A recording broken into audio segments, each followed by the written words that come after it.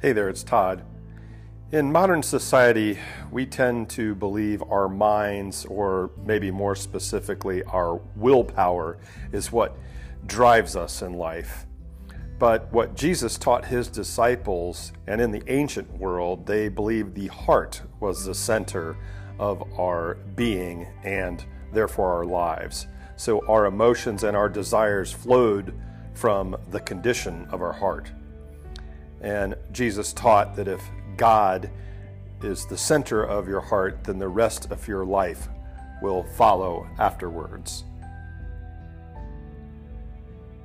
Father God, please open my eyes to what I am truly devoting myself to.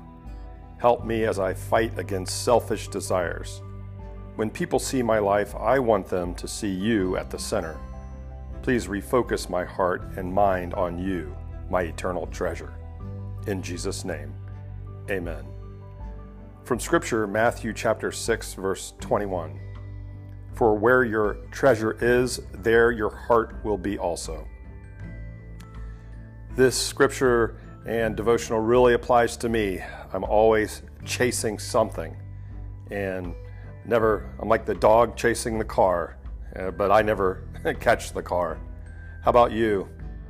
What is most important in your life when you really think about it?